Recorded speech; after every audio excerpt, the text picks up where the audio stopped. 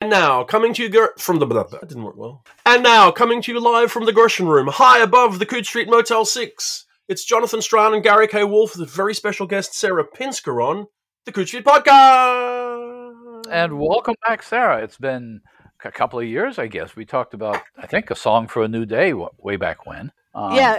I think I might have done one of the 10-minute ones you did as well. But yeah, it's been a while since we had a long conversation for sure. And now you've got the new collection out, which is, it turns out, only out a couple of weeks, called Lost Places, which is second collection, after Sooner or Later Everything Falls into the Sea, which suggests, with the new title, that everything has fallen into the sea, and now they're lost places. Yeah, now that you say that, I guess I could continue on a theme, and things could get more and more lost, or perhaps even found again. So how have you been? What have you been doing for these last several years since last we spoke? Writing in theory. I think I write, and I've been doing a lot of teaching actually, which wasn't something I was doing much before the pandemic, but I've done a lot of it in the last few years, and I'm enjoying the hell out of that. But I'm still looking for the right balance between that and writing. And it's teaching writing, or just teaching general? Yeah, I'm teaching undergrad fiction workshops, mostly advanced workshops. So it's mostly seniors in a writing program. They're terrific writers, and I did a couple of stints working for Humanities Tennessee with high school writers in a writing camp. And I've done a little bit of teaching for Cat Rambo and for Clarion West, for the by which I mean for the online courses. I've found that when you're when you're teaching, you're forced to explain what you do. Has teaching changed how you approach your own writing? I think it's given me a lot to think about. Certainly in looking for my own ways to explain things, so I'm not just regurgitating the great things that other people have come up with, and in reading every craft book under the sun. I think I've definitely come away with some new stuff. A lot in the way of approaching revision, approaching dialogue. I think there are things that I think I was doing naturally that now I do with a little bit. When I was lucky, and sometimes I missed, I do with a little bit more care now. Do you find students in the university classes more interested in mainstream fiction than in the Clarion classes? Is there a different kind of audience for those kinds of teaching? Well, the Clarion and Rambo classes are definitely speculative writers who are at various stages and looking to improve specific skills. And some of them are already terrific and are just looking for ways to inspire themselves. And my undergrads, I think part of why I was hired was actually because I am in spec fic, and they rightly recognize that that's what the students are interested in writing right now. So I try to expose them to a wide range of stuff. A lot of them have read, but not read widely in our field, or have read. Yeah, and some of them haven't read widely in any field. So it's a matter of exposing them to various things. There's a lot of manga readers who don't read as much prose. There's a lot of, I get screenwriters these days. There's comics writers. There's all kinds of things. And then they're the ones who come in like telling me that they're already in love with Carmen Maria Machado and Kelly Link, and those are already in the system and already thinking about things the way I want them to think about things. So that's good. Well, we should talk about your story collection, because I was looking at it again, and it's fascinating to me, because when you put your first story collection out, and I remember this because I looked up my review of it, you had like 40 stories out, and I think you put a dozen of them in, which I admire, and I always admire when writers do that, as opposed to when you have 12 stories, put out a book, no matter how good the stories are. And my theory of story collections is this: the first collection is to tell people who you are, to show your breadth and so forth and so on. The second collection, in my theory, and you can completely refute this because I have no evidence for it whatsoever, the second collection is stuff that you just like. The second collection is more for yourself than for introducing yourself to the world. I think that's a reasonable theory. I think the second collection also you can. I think you're right about the first one being an introduction to your work. The second one, I've seen different people approach differently, I guess, but I think we approached it as vaguely thematic, like that I had enough stories both after the first one was published and moving backwards a little, things that hadn't fit into the first one, but that I liked a lot, that made sense in this book, which is a weird book. Like it's got some future stuff and some secondary world stuff and some horror and some fantasy, and it's a weird mix. But I feel like there is something vaguely thematic, working with the title very loosely, and I think maybe you don't have as much of a chance to do that with the first collection. Well, I should admit, by the way, that idea, I just remembered, I completely stole it from Ken Liu, who more or less said that in his second collection, but I've been using it as a theory ever since. But yeah, that's the other thing I think is fascinating, are the connections, sometimes subterranean connections, sometimes like rhizome connections between stories. You'll have the same character show up in a couple of stories, and an allusion to something in another story, and I don't think I'm sure it's intentional, but I don't think it's planned out as much as it could be. Nina Allen does this all the time. She's just drawing connections between, and so you read a collection of hers like Stardust, and it turns out every story is connected to every other story. And I have a sense that you're having more fun with that and not really trying to make a giant metafictional tree root system out of a collection. Right. Yeah. I mean, it's not, my stuff isn't, doesn't exist in like a David Mitchell universe of all of its own, but I think that I do. Yeah, there are echoes. I think there are thematic echoes, and sometimes there are characters who pop up here and there, which is just fun when you can be a little bit referential. But like I've been throwing narwhals in for fun also, but I think some of it is just games you play to keep yourself entertained. But I'm not going for some grand universe. Yeah, but well, still, was there an approach to compiling this particular to the book? I mean, you go back a couple of years, the novel Where Satellites had come out, and now like this is the next thing. What at what point were you aware this was going to be the next book, and you were going to be putting this together? I think there are two things. One is that I'm working on a novel that's taking me some time. That I really I wanted to do on spec. I didn't want to be beholden to a contract for it. And one is that I had a bunch of stories that I wanted to see in print. I thought I had enough stuff that was worth compiling already. And well, you're also. Oh, go ahead. Sorry. No, go ahead. I was just going to say, we looked at these stories, and the kind of interesting thing is there's one story in here that I had written for the first book, and Gavin and Kelly had said this doesn't belong, and I said, but I wrote it for this book. I really want it in here, and they said it doesn't belong, and they held fast, and I got a bunch of advocates on my side. I tried making a case, and nothing moved them, and ultimately I let it go.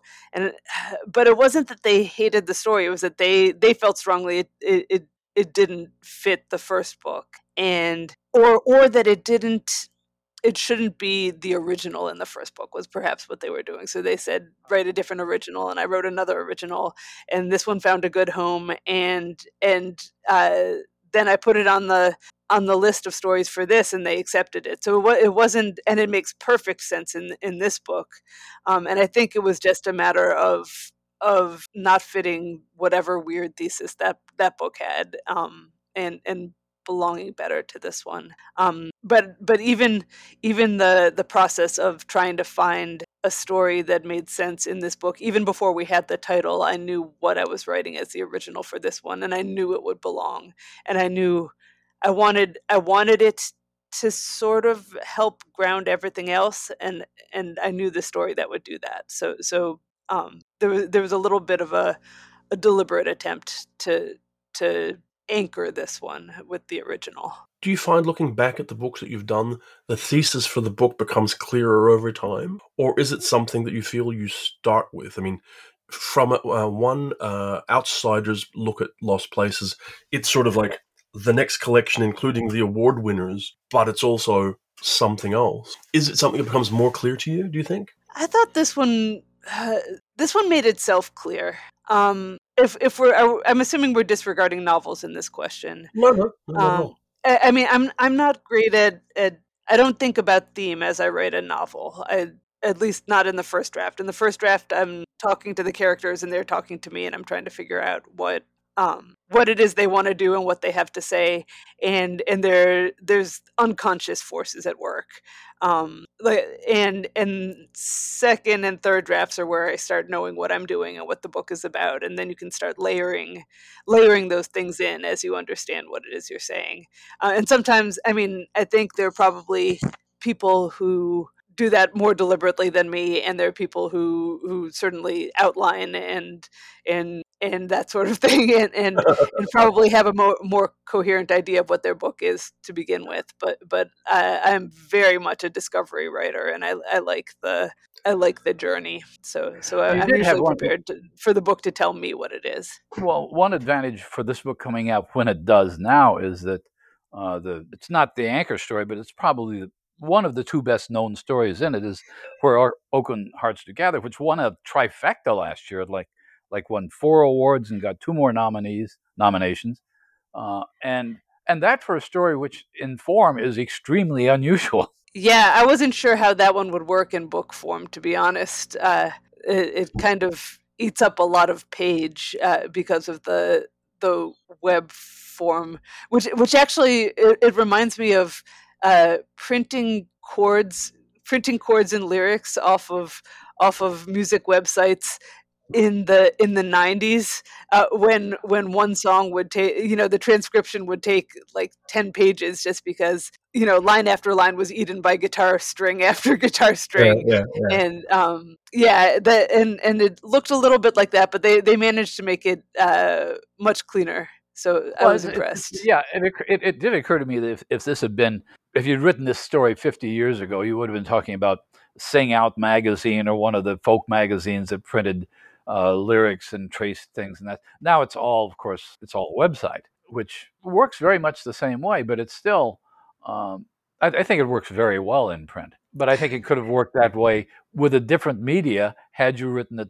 decades ago. Right. Although there's a lack of immediacy. Like in the magazines, it would be like month after month of people responding to each other. Right. Not, but yeah, I do see your point, and Well, I think it would have been a fun. There are a lot of forms that story could have taken.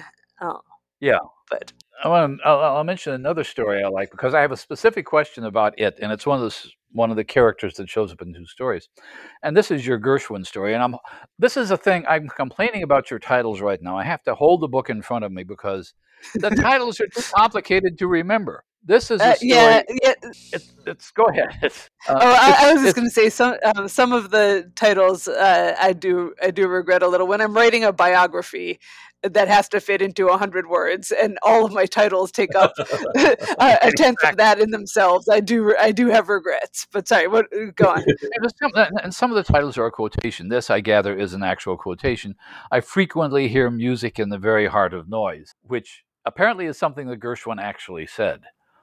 Yes. But it's also structurally it looked to me like you were just having the most fun you could have with the New York music scene over about a century, because everybody is in it, from Gershwin to Leonard Cohen and I don't know, and yet there's a character in it who shows up again in another story named Bess Norris. Is that right? Bess Morris. Yeah. Bess Morris. Who's a fictional character in the middle of all these real people. So my question is, okay, I'm not going to put you on the spot. Yes, I am. Have you ever heard of a songwriter named Anne Ronell? Say the name again. Ronell, Ronell. She was Unless one of the Tin Pan Alley women. yeah, she was she wrote Yeah, a song called Willow Weep for Me. yeah. She had I think there was a documentary that included her in it a little while ago. There might have been. There was she was a friend of Gershwin's. She her career more or less matches the career of Bess Morris. She's a few years later. Her two claims to fame are the song "Willow Weep to Me," which was recorded by like everybody, Billie Holiday, and she wrote part of the lyrics for "Who's Afraid of the Big Bad Wolf." And I thought at first, okay, maybe Bess Morris is a version of her because there were a handful of women songwriters whose careers lasted that long. And then Bess Morris shows up as a kind of neighbor in another story, the one about the guy in Douglas Fairbanks. I'm sorry, I'm referring to your stories as though they were Seinfeld episodes now. It's fine. Okay? But at any rate, I want to see more about Bess Morris. You I will. think she's an interesting character. You actually will. I promise you that. Yeah,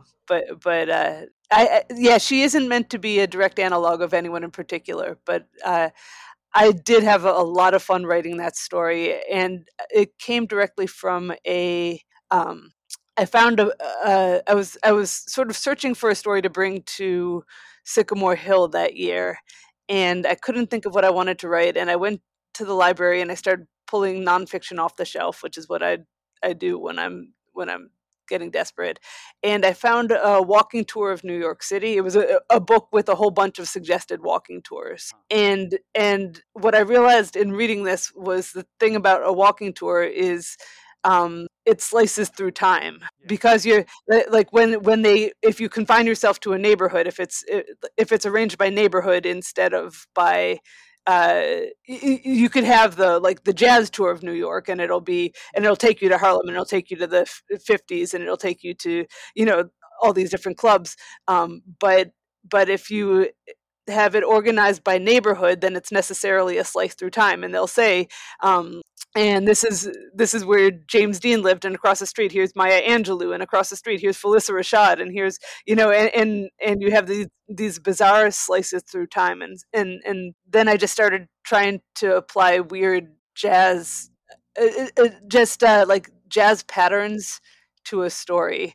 And I read it at ICFA a few years ago, and I knew I only had 15 minutes, and I knew how long that story takes to read. So what I did was I read the beginning, and then I cut up all of the middle, and I gave all of the scenes numbers, and then I had people shout out a number, and I would read that scene and discard it, and then I just had 3 anchors that I wanted to get to, and the whole thing worked in a different order. So it was sort of a David Bowie decoupage too. You've been right. You're into the second decade of your writing career now. You've won awards. You've got now your 4th book out. Have the prompts to get you started writing changed over time? Because I mean, you're talking now about writing for workshops, writing for Sycamore Hill, getting things done.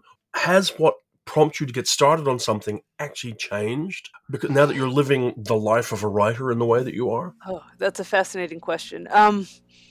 I think I'm still drawn to the same type of I think the thing that I've discovered with writing, and this is something I was never able to get to with my songwriting, the thing I've discovered with writing is that I can always find a story. That I don't have to rely on a muse, that I don't have to wait for lightning to strike. And I think when I started, I still had that feeling. So I was very reliant on external prompts. And I think over time I've discovered that I can be my own prompt, that I know how to seek things out and recognize where the story is in them. Mm-hmm.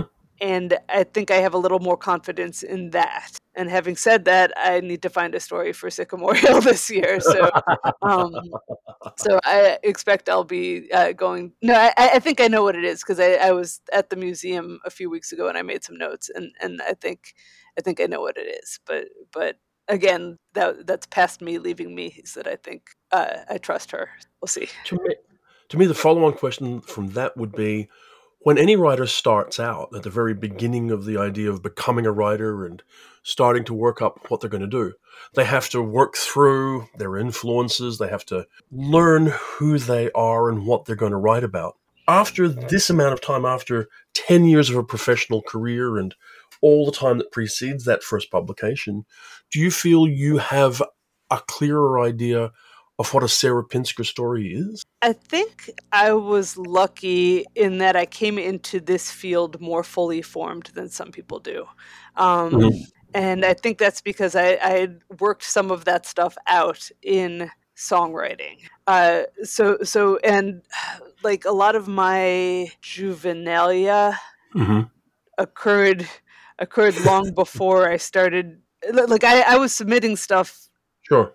to the magazines when I was 13 and 14, that I'm very glad never made it. And when I look at it, they're actually decent as story, decent enough. Like I can see myself in them, but they're well formed, but I can't see my voice in them yet. They echo everything I had read up into that point. And I think that my songwriting helped give me a voice that I won't say was quite fully formed, but was pretty solid by the time I started publishing stories. Because I read my early pro sales, Sure. and I am not embarrassed. They're pretty solid, and they were in the first collection, a couple of them, and I don't think I think they hold up. A stretch of highway 2 lanes wide and Enjoy with the architect and the treehouse. I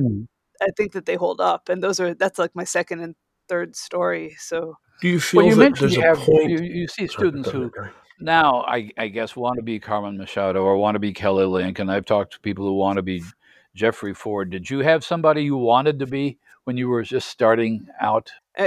Le Guin. Why not aim? Why not aim high? Join the club. No. Do you feel there's a point looking back where you feel you hit your straps? And because I mean, what I've noticed with writers believe when I talk to them at the beginning of their careers that they're on a smooth curve of improvement, when in fact it's a set. It seems to me it's a series of herky jerky steps. You kind of go blah blah blah, but then you hit something that forces you to learn how to do something better, and everything after that is that much better, and that happens again and again. I was actually having that conversation with my agent the other day about the concept of leveling up. She said she doesn't believe in the concept of leveling up, and I was thinking about it. But I feel like you do have to learn. There's a lot of things you have to learn new for each project, and they're built on building blocks that you have. Sure. But for me, there have been a lot of things that I've had to put aside until I thought I was the writer who could write them.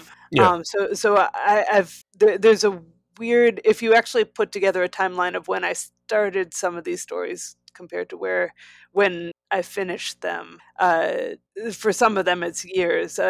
Two Truths and a Lie was my college senior project, except it wasn't. There was the seed of it was my college senior project, and then I forgot about it for 20 years until I needed a story for Sycamore Hill, and I vaguely remembered it, and the memory of it is what became the story. Like the memory of having written a story about this weird TV show became the story rather than the TV show itself, if that makes sense. So that one took me 20 years to figure out how to write.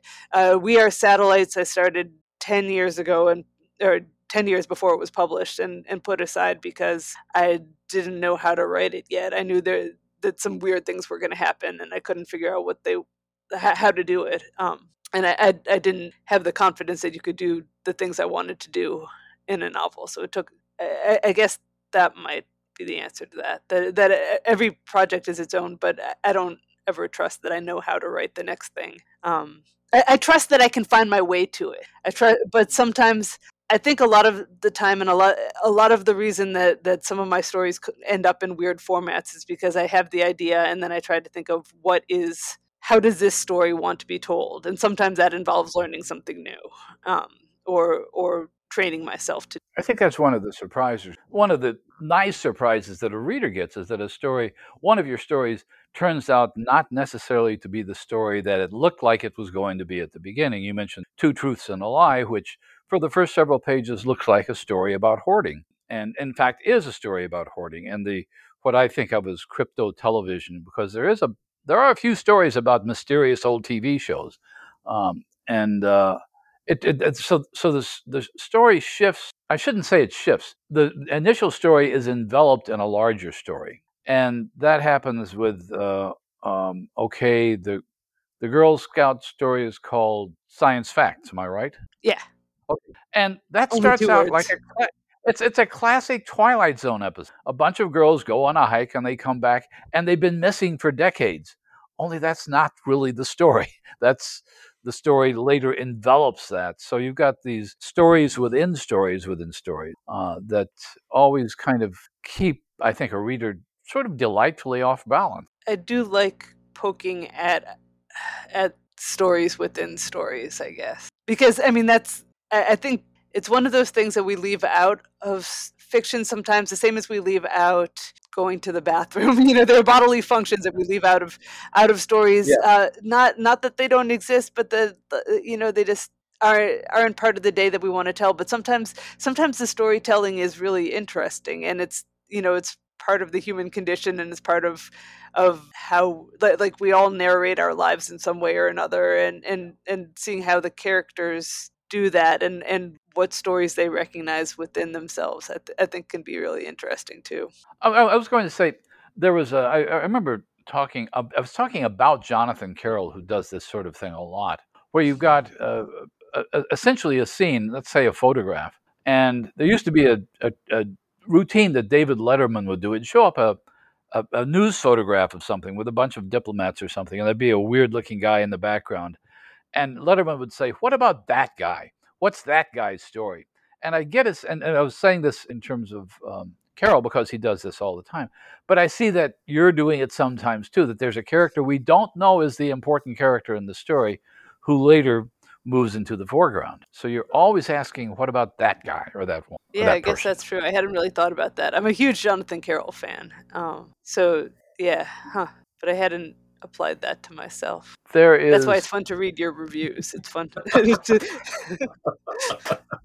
Well, there's the roadside attraction story in the first collection. And again, I apologize because I'm terrible on titles, and I'm especially terrible on your title. But you should read Jonathan Carroll's Mr. Breakfast because he covers some similar territory to that story. I have it behind me. Okay. I forgot I had bought it, and I found it the other day. So that is high on my list. You've been writing science fiction and fantasy now for your whole career. Has how you think about science fiction and fantasy as tools to use to tell stories changed? Oh, that's I don't. I think I'm not sure I have an answer to that. I think I like thinking about harnessing tropes more than I used to. I think at the beginning you're very bent on writing things that no one has written before. But then at some point you realize a lot has been written, but maybe there's still something new hidden within the old story. I don't. Yeah. That might be an answer. I mean, I realize it's a little bit like asking a fish how they feel about water, right? It's like, not only do you, I assume, primarily read science fiction and fantasy, and you're surrounded socially by people who are working in science fiction, and it's how you do. So sort of stopping and thinking about it. But, on one hand, it is a storytelling tool that you're choosing to use when you could use anything at all to examine sort of the ideas that you have that you want to deal with. And so I think it's an interesting thing to think about. The expanded palette of science fiction fantasy is part of what's always appealed to me. And I think when I've played around with realist fiction as well. Mm-hmm. And I love a good mystery. But when it just seems to me like if you have this beautiful array of colors in front of you, uh, to reduce yourself back down to a handful of primary colors, just feels like a loss. Yeah. There's and some of my stories are only slightly. People have argued they aren't genre. The Gershwin one. I had a lot of people saying, "What's the genre about this?" When I can tell you exactly what's genre about it. But I think that that there's just so much fun to be had, joy to be had, room to be explored. I don't mind doing stuff that hews fairly close to reality, but then I start wanting to use those other colors. But I think Fair looking enough. at some of these classic tropes, if you allow me to use the word, is it's kind of a challenge for a writer who wants to reinvent things. I'm going back to your first collection again, but that you have a generation starships. I mean, it's like there was a period of time when anybody who was going to have a career in science fiction had to do a generation starship. Yours is the only one that has a fiddler in it that I can think of. The business about teaching history turns out to be really more the theme of the story than the Generation Starship. But the Generation Starship is a great way to write a new story, and I'm kind of fascinated by that theme because there are any number of people who have reinvented that idea by saying, "Look, I can do this with that." It's like you're right; it's like a certain color that's been overused, but I can still do something new with it. River Solomon and Unkindness of Ghosts is another Generation Starship story that's completely original and completely familiar at the same time. Yeah, and I think Rebecca Campbell has written a couple of stories that had music and fiddles, and possibly even fiddles and a generation ship, like a year around the same time, but slightly after mine. Like I think we must have written them concurrently, but Rebecca writes music in fiction really well. And I think the music has helped. Like I think that's also added some color. Again, I'll go back to the colors to the palette, but even though then we're really mixing metaphors, Yeah. some extra notes to the scale. But yeah, I think there's still stories to tell. Like playing with the tropes. Kelly Link had a really good generation ship story in the Bradbury Yeah. anthology. I think there's a lot of room to play with old ideas. You used music. Obviously, this came up with Song for a New Day and with the story that preceded it. But one of the things which it strikes me as less common is describing the experience of musical performance, not just using music as a kind of narrative metaphor, but what it's like to be on stage, and for that matter, what it's like to be on a holo stage. In other words, you're taking it seems to me you couldn't write the kinds of experience that you're talking about in Song for a New Day if you didn't have the experience of performing before a live audience, and then extrapolating from that to imagine what it would be like to perform for kind of a holographic audience. Yeah, I think that's my purist. Write what you know. Uh, I mean, yeah, a lot of the experiences in that are distilled from my own. Not necessarily autobiographical one for one, but I I worked really hard on trying to translate some of those things to the page, and the way that I figured out to approach it was, you can't make people hear what you're hearing, but you can tell people what it feels like to perform it, and you can tell people what it was like to experience it, and somewhere in between those they overlay their own idea of what the music sounds like, and it's better for that. And yeah, I think any screen version would lose a little of that, because whatever band you had playing would then become the band, forever after that. Um, and people would either like it or hate it. But I love the fact that when people write to me about that book, they say, "And I know exactly what this band sounds like," and the range is huge. Like, and they tell me exactly what it sounds like, and it sounds like exactly what they want it to sound like. So, yeah, but that gets across to them what it feels like, that excitement of being in the audience, or that excitement of what it must be like to be in that band. They can see it when they choose the band. I think it's fair to say that you're, objectively speaking, at the forefront of your generation of science fiction and fantasy writers. You've been on every major award ballot for the last decade and a half. You've won almost all of the major awards in the field, and in terms of being recognized by your fellow writers, I mean, sort of, I think it's like a 9 or 10 year streak when you're on the Nebula ballot every year and win 4 times. And you're also plainly ensconced in thinking and working in the area. Do you think science fiction and fantasy has changed in the 10 years or so that you've been active? Well, and I was a reader for a long time before that. Yes. So I'm getting over that list of things you just put in front of me. but I mean, I think it's always changing, and I think it has continued to change. I think we're hearing from voices we didn't hear from before, and we're hearing from those voices more regularly, and I think that's a very, very good thing. I think there are a lot of stories uh, in the magazines right now that I've truly never read before, perspectives that I have not had the good fortune to come across, and I think all of that is nothing but good. Does that impact your own choice of perspectives for the stories you're telling? Do you find yourself subconsciously or otherwise, when you look back on it, looking to bring different perspectives within your own context into the stories you're telling? I'm not sure that it does. I mean, I'm always looking for the right voice, the right vehicle for that Sure. particular story. But and I yeah, maybe there are stories that I would choose not to tell or perspectives I might choose not to use, but I don't know that I've run into that in as anything more than theoretical. Hmm.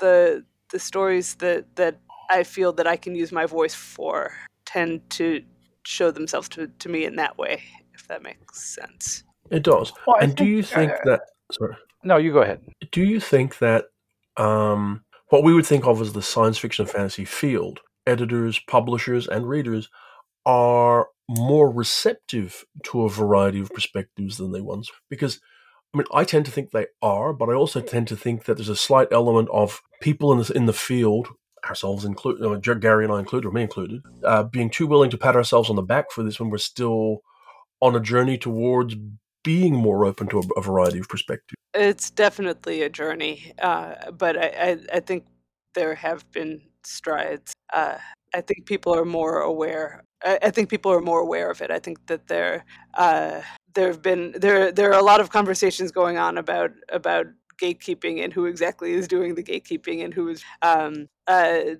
who is doing the reviewing and who is doing the editing and who has the opportunity to go to the workshops, and all of those are good conversations to have, and I think the way to avoid the back patting is to keep having the conversations, and to make sure that it's not only the back patters who uh, are in the conversation. I think one of the things that I've noticed, and I notice this because I'm getting really old, is that there are one of the things I'm seeing more and more, and I'm finding myself inordinately grateful for it, are older protagonists.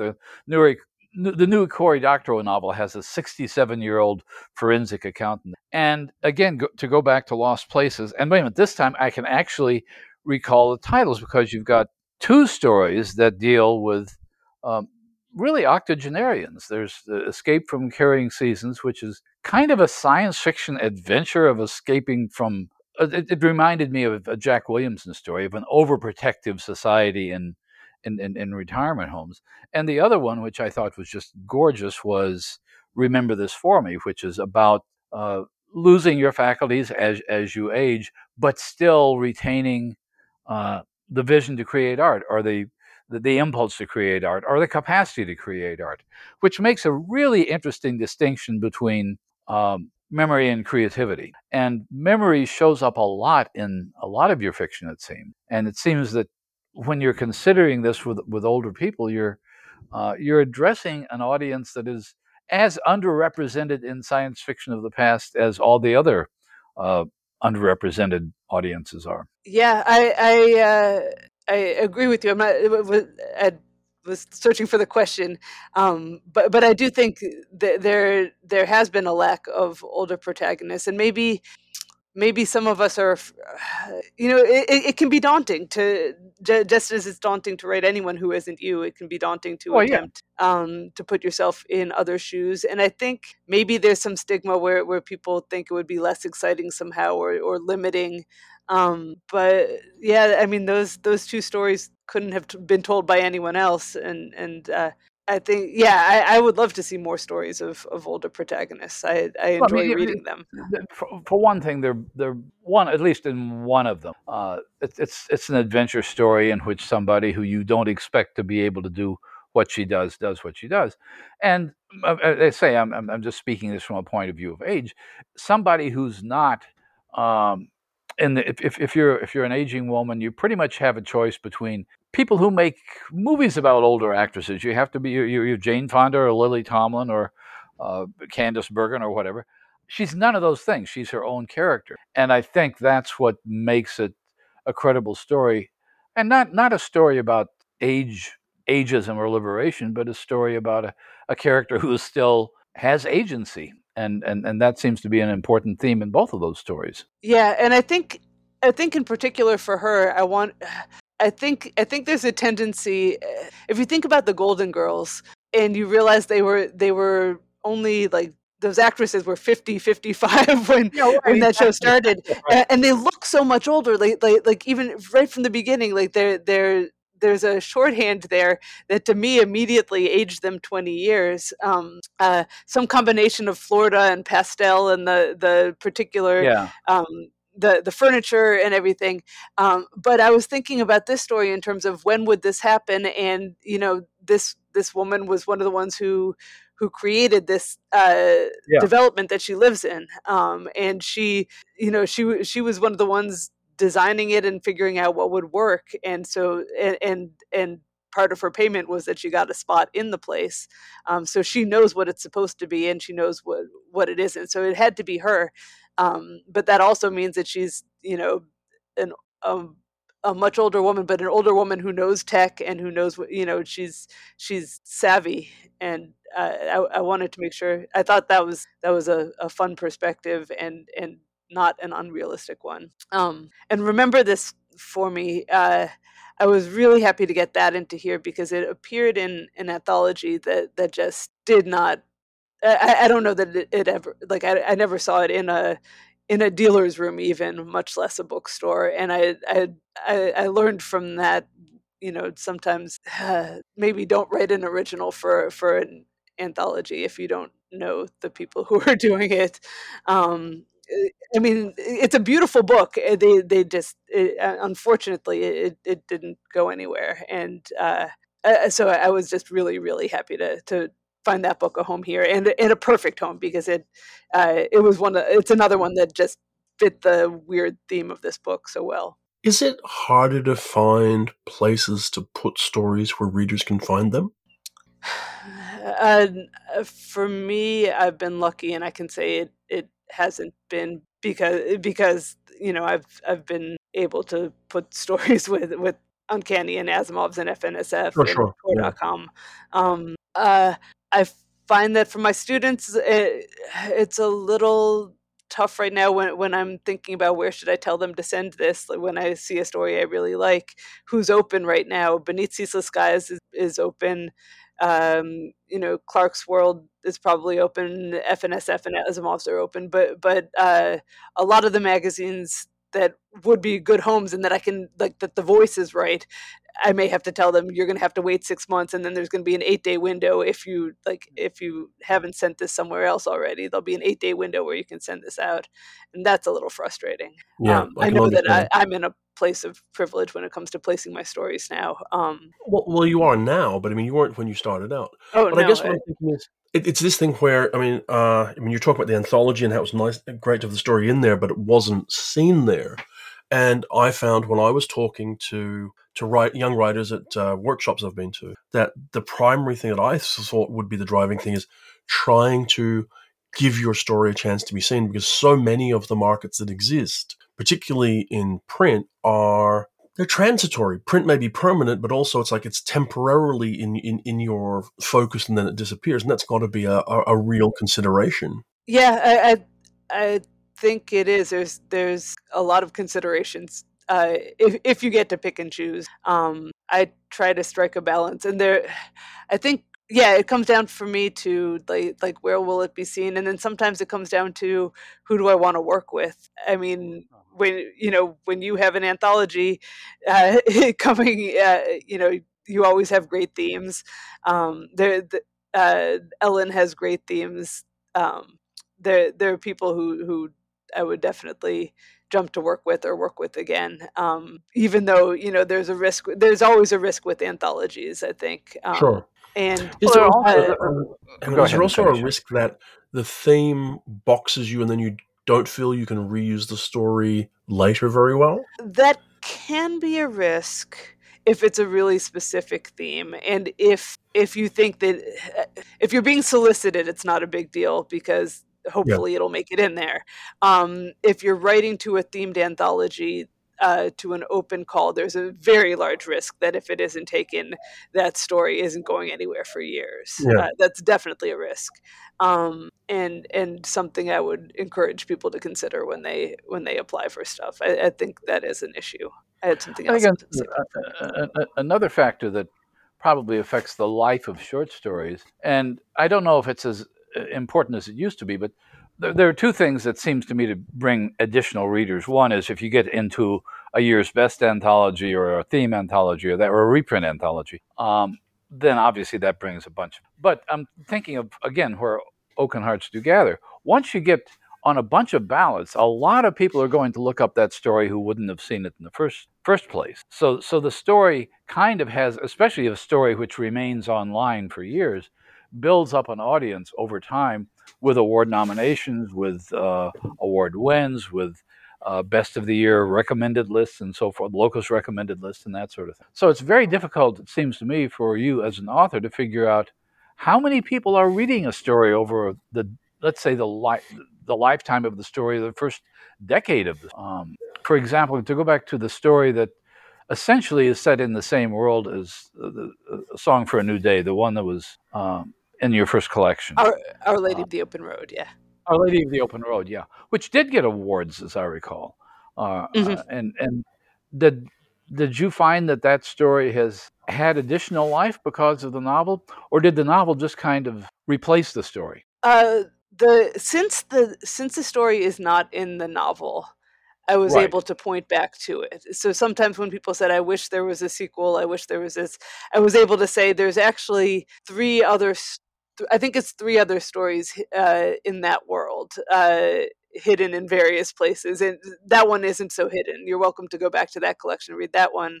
A Song Transmuted, which isn't in this book, isn't in either book, but is somewhere online. And technically, Everything Is Closed Today is also in that world, even though Yeah. there's only one character who carries over, and that's just me playing with it again. But yeah, I think that stories can have a second life in that way, especially if they're available online. It's trickier. It's trickier when they're not, and I think people will seek them out, but not in the same way. And if there's a collection, it's definitely easier. The other thing I was going to say a minute ago with regard to themed anthologies was just that I think this goes back to something much earlier in the conversation, but that's when I'm trying to figure out what it is I do right now and how I spend my time. Um, the that's where I fall down. Like I know that I'm aware of my ability to overpromise, and I'm aware that I'm not a fast writer, um, nor am I a fast reader. So the more things I promise to write and read, the the worse my backlog gets, and so I've sort of stopped saying yes to very many of those at all, just because I don't want to be a person who doesn't deliver what I promise. And so far, I haven't ever bailed on anyone that I said that I would write a story for, and I am trying to keep to that. So sometimes that means saying no to things that sound terrific, if I just don't feel like I'm going to give it its proper due. Yeah. Well, that kind of segues into a logical question, which is this book is out in the world right now. It's been out, for a couple of weeks and is readily accessible to the world. You said that you're up to your elbows in a new book. What's next for Sarah Pinsker? Fiction wise, I've got a story coming out in Deadlands, and I think there's a story coming in Asimov soon. And I need to write something new. I have a couple of things that are in various stages of doneness. There's a novella there that I hope I can talk about soon, and there is a thing that has not told me what it is yet, but it's well on its way. And there's the novel and a whole lot of stuff that I want to. I have a friend who just said, "Congratulations, the semester is finally over. Like, I'm just turning in my grades this week, and that's all great. And now you can relax." And I said, "No, no, now is when I start my real job." um, Yeah. so so I'm going to try to get all those things done before fall. And I only teach one class per semester. I don't know how people teach more, but I've got another 400 level class in the fall, and I'm also teaching at Cat Rambo's Spain retreat in the fall. Mhm. And yeah, and I'm guest of honor at Capclave, so that's cool. But Congratulations. and thank you. And yeah, so I'm just trying to write in between then, and not accidentally overprogram myself so much that I don't get the writing done when I should be I do writing. have a question which I should have asked earlier, and we're coming toward the end, but I have to ask it because I've talked to writers who can teach ridiculous loads and still enjoy writing. Jeff Ford is the classic example. He just was teaching like 12 or 15 semester hours, and earning a closet full of World Fantasy Awards while he was doing it. Other writers, who I probably shouldn't name, hate teaching. It absolutely keeps them from writing anything. They can't wait for the semester to get over so they can get on with a real job. Where do you fall in that spectrum? Does teaching help or hinder your writing? Somewhere in between. This semester I tried an experiment, and I said I'm going to every time that my students have a deadline, I give all the students the same deadline instead of rotating through the class. So they have 3 deadlines in the semester, and I said every time they have a story due, I have a story due. And I thought that was a great idea, and it would work so well. And I wrote the first one, and that's the one that I is going to be in Deadlands. But what I didn't consider was edits, and so Elise sent it back and said, "Would you consider this and this?" And I said, "Yes, that's great," because I was considering this and this. Like the second I sent it off to you, I was thinking about that. But the edits took the next month, and so then I didn't get the second one done. And by the third one, I was tired. And so I'm moving forward on things, but not at the pace that I hold my students to. And I look at what I've written to them, and I know that I've got there's a novella's worth of comments to my students that probably is a novella that I didn't write. But I'm enjoying it. It's still pretty new to me. This is my 5th semester doing it, and I'm still really enjoying it. I cannot fathom teaching more than one class. I don't know how anyone does that and has any other pursuit Yeah. whatsoever. But I for the load that I'm teaching and for the particular students I'm teaching, I do find it invigorating. I just need to figure out how to balance it a little better. Yeah. Well, the good news Okay. is you Well, get reliably paid for teaching. That's not true of writing. Yeah, that part is definitely nice. Just to know, yeah, those weird buckets that fiction payments come in. Uh, it reminds me of when I was making music full time, and I would think I was doing really well. Everything was going fine, and then the van broke down in Wisconsin, or or I would get sick and I didn't have insurance, and these things just like and the money was just gone all of a sudden, and I had a lot of anxiety over that went away when I started doing other things in addition to music. And I find the same thing. Like yes, I'm writing a little bit less, but there's an anxiety that is removed, and also I get to be around people, which is a mhm. nice Oh, good for you. novelty. There's a lot of solitude to writing, and it's nice to be around students and hear them talking when they're not talking to me, and that kind of thing. Definitely. Well, we should probably wind up there because we're at the end of our hour. Lost Places is out from Small Beer Books right now and is available from all good and retailers wherever you might look, along with its predecessors. Sooner or later, Everything Falls into the Sea and your novel, We Are Satellites. But for now, Sarah Pinsker, thank you so much for making time to talk to us. It was a pleasure as always. And until next time, then, this has been the Coode Street Podcast.